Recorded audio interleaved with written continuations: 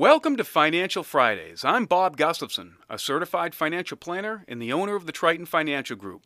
Each episode is an excerpt from my radio show, The Financial Focus, where we answer questions from our listeners.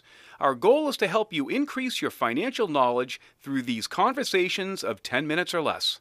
Hi, Bob. When it comes to beneficiaries, do you favor an outright bequeath or leaving money in trust for your heirs? Ooh, that's a great question. That's a really, really good question. And I'll tell you, I'll bring you kind of through my thought process. You know, with smaller amounts of money, outright bequeaths are probably the most cost-effective and simplistic alternative. But as people start to accumulate significant amounts of assets, outright bequeaths may very well be a mistake, depending upon the situation. I have found over the years, and I've become more of a fan of leaving money in trusts that, as opposed to outright bequeaths, especially for significant amounts of money, because of the protections that a trust may offer for the heirs. So, for example, a properly drafted and managed trust can accomplish a number of things for a successive generation. One in particular could be it's a protection against a bad marriage.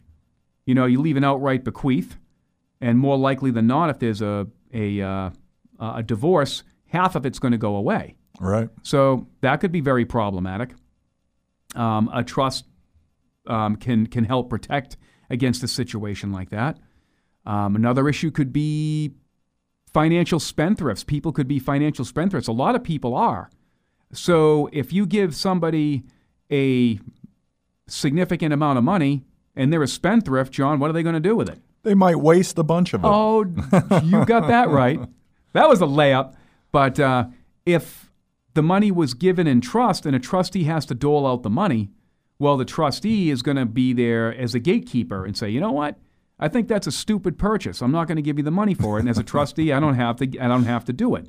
So there's a gatekeeper there, right? Right.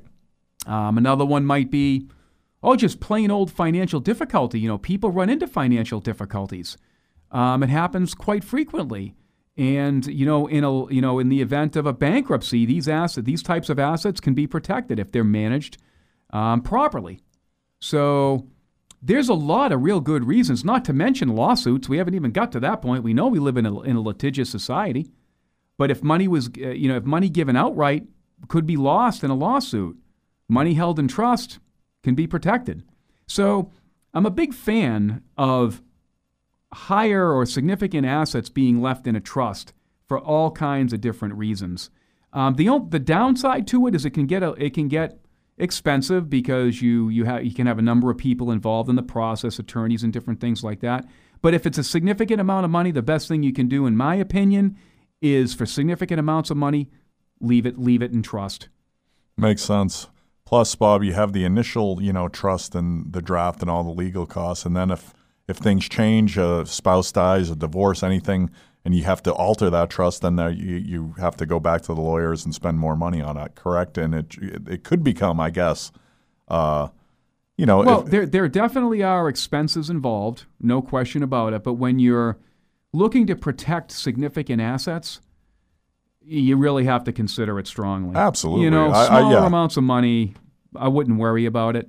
I think it's worth it. It's just, you might have to make it, tweaks over the years to it. And, again, a significant enough amount of money, then it's totally I've worth become more and more of a fan of leaving money in trusts over the years after witnessing many of the things that happen. I mean, a lot of people just aren't good with money. I think that's probably the biggest, between people being terrible making financial decisions and divorces, those two reasons alone are really, really a good idea to have a trust.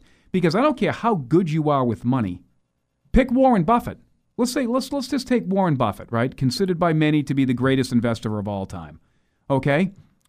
Just because he's the best investor of all time doesn't mean he may have a bad marriage, right? Right. So anybody can have a bad marriage. Anybody could be involved in a lawsuit through no deliberate action of their own. So I think leaving significant amounts of money in trust is a very wise idea to consider. Right. Seems like everybody's doing it lately, Bob. I think it's... Well, and our clients, because we recommend it's done, but you don't really see enough of it being done overall. I don't think there's a lot of proponents that really push this stuff as much as it should be done.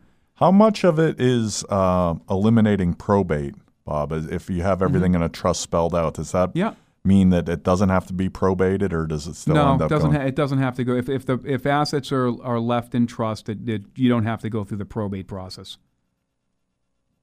Well, then score another one for the trust, because that saves you money on the front end or on the back end that you would spend on the on the back going through probate. Yeah, that's true too. That's a good point.